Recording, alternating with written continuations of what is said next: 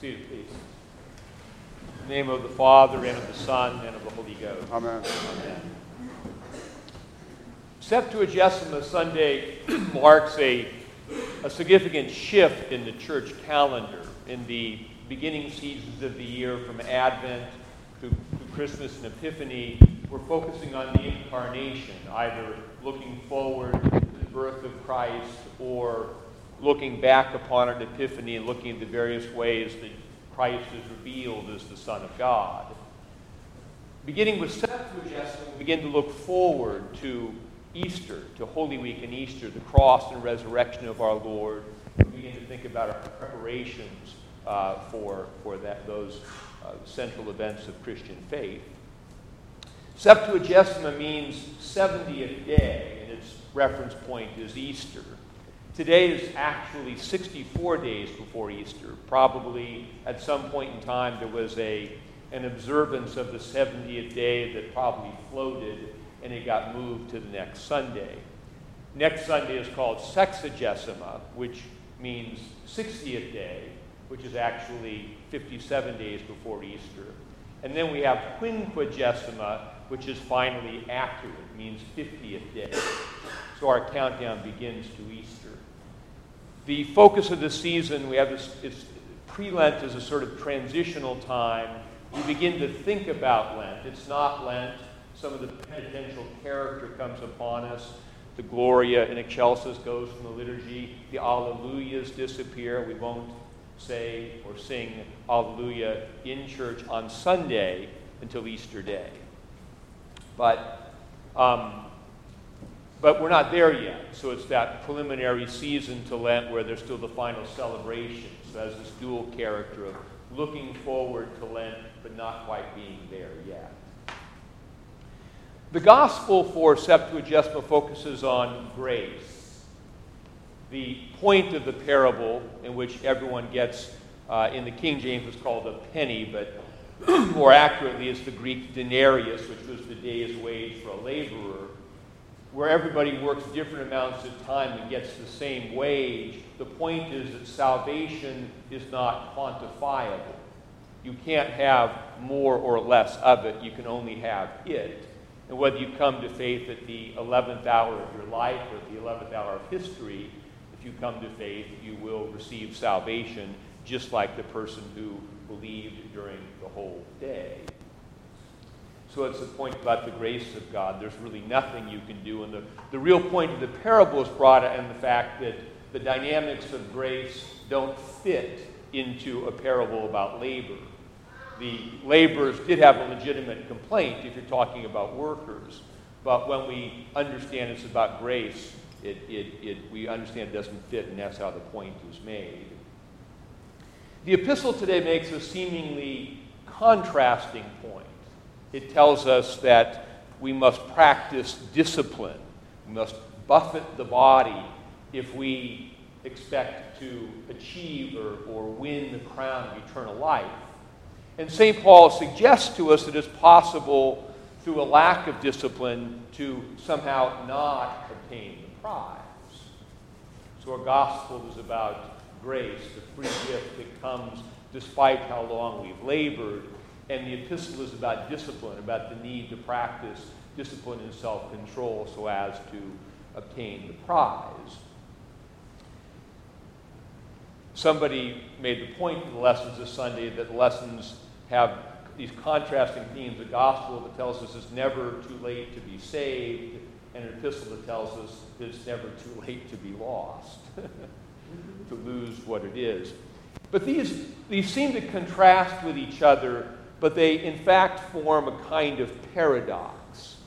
That is, two aspects of truth that seem to contrast but form a part of a unified and complete whole. Reality and Christian faith are full of paradox. And it takes eyes of faith to understand how these seemingly contradictory things work together. And this pertains to the fullness of what we call the Catholic faith.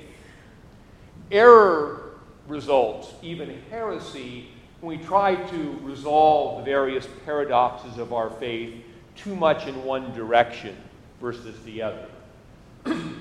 Truth that contradicts so much just exists side by side, and the fullness of truth requires we meditate on it and not try to tie it down or button it up. For example, we believe that God is omnipotent and omniscient and in control. We believe that human beings have free will and there's evil in the world.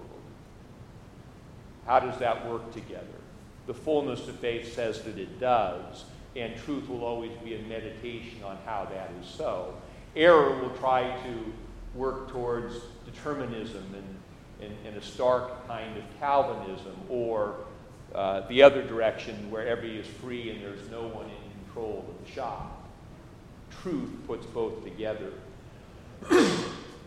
In regard to our parable, the error of, if we take the truths of grace too far, we believe that all we have to do to be saved is believe in Jesus at some moment in time, and our salvation is guaranteed forever, and it doesn't matter whatever we subsequently do.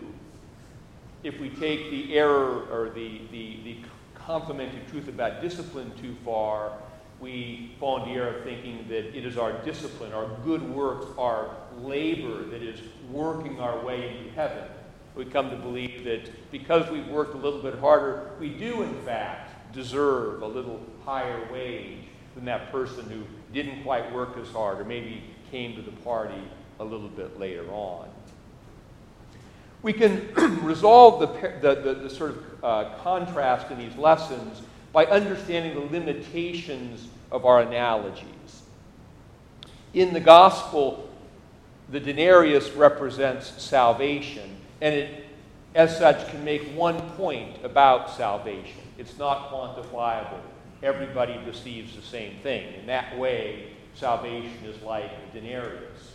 But of course, there are 1,000 ways that salvation is utterly unlike a coin. Salvation comes to us through the gift of the Holy Spirit. And when the Spirit is planted in us, the Spirit is a life-giving, transforming, speaking force that changes us. Whereas a coin is just a lifeless object that we put in our pocket. When we see salvation as this force, we realize it may be received simply at a moment in time by faith, but it will only grow through 1,000 subsequent acts of faith. It may begin with a simple repentance, but it will grow through 1,000 specific acts of repentance that further that life in us. And this life in us, therefore, requires that we practice things. We must practice fasting and self-control so that this life will grow and we will get ourselves out of the way. We must feed that life with the sacrament, with daily prayer. And we must practice love. We must have the life within us respond to the image of God in others and act appropriately and sacrificially. We might, in a certain sense, complain that God in this sort of drama of salvation is involved in kind of bait and switch, in the sense that when we come to faith, we come with the idea that we put our faith in Christ, and what we expect is that our sins will be forgiven and that we'll feel better about ourselves. We want all these good feelings. We discover that, in fact, what we did is we accepted or received into our lives a conquering spirit that will not be content until it has taken over every fiber of our being. Because God and evil cannot coexist, and these things are in us. And as the conquest of the Spirit in us makes progress, evil will necessarily diminish.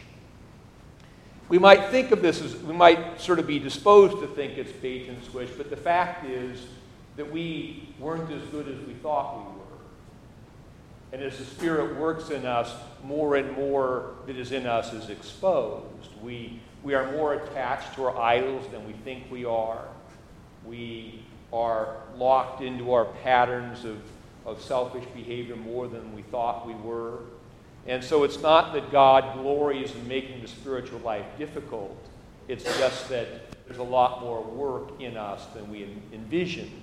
So it began with a simple hope, but as we begin to live out the implications of our life, we realize it's a little more complex than that.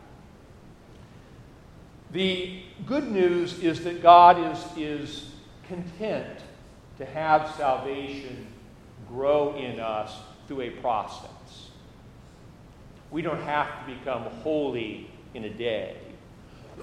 What God wants us to do is respond to the specific things He is calling us to do now.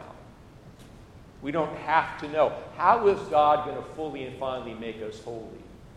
We have to listen to the Word of God and the Spirit of God today and say, what am I being called to do? And each act of faith and obedience in the Christian life moves us forward and puts us in a new place where subsequent acts are possible. And that's how growth occurs. And we can't skip a step. We can't go from beginning math to calculus. We have to grow in our knowledge appropriate to our state at each point along the way. With regard to the season of pre-Lent and the Sundays and the weeks that precede Lent, the questions for us to ask ourselves we prepare for Lent are fairly simple. What sins are we being called to confess? How is the Spirit speaking to us and calling us to change? What new disciplines of behavior do we need to practice to change our patterns of behavior, to replace certain bad habits with certain good habits, to subdue, as it were, our human nature to the Spirit in our lives? What new acts of love, what new exercise of our gifts are we being called to practice? But above all of our Lenten disciplines must be rooted in the reality of grace. So we must also ask ourselves, do we understand that our sins are forgiven? Do we understand there's nothing we can do to make God love us more than He already does? All of our disciplines of the Christian life must be rooted in this reality of grace and giftedness. For if we do heroic spiritual things, and these heroic spiritual things are not rooted in the motive of the love that comes from God, everything we do is worthless. So there is, as we prepare for Lent, this tension that we must hold together and not lose sight of. The salvation is a free gift. That God has sent His Son to die for us, that our sins are forgiven, that we are now God's people. And the question of discipline is, what are we called to do to cooperate with that love in us in new ways? To get ourselves out of the way a little bit so God's work can move forward in us more effectively. We guard in Lent.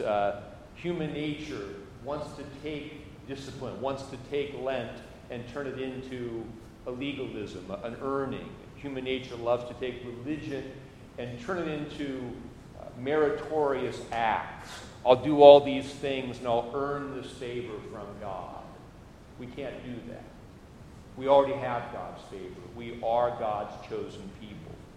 What we can do is practice discipline, look at things going on in our lives, and change our behaviors to open up new doors for the Spirit to come in and do His work. We can listen to God's voice in new ways. We can finally deal with that thing we always keep in the closet. Bring that new thing to light, open that new door, and let God do His work in us in some new way. So this is what we're thinking about for the next 2.5 weeks. The reality of God's grace, and also the need for discipline. How will we practice Lent in such a way to allow God's grace to take greater control of our lives? In the name of the Father, and of the Son, and of the Holy Ghost. Amen.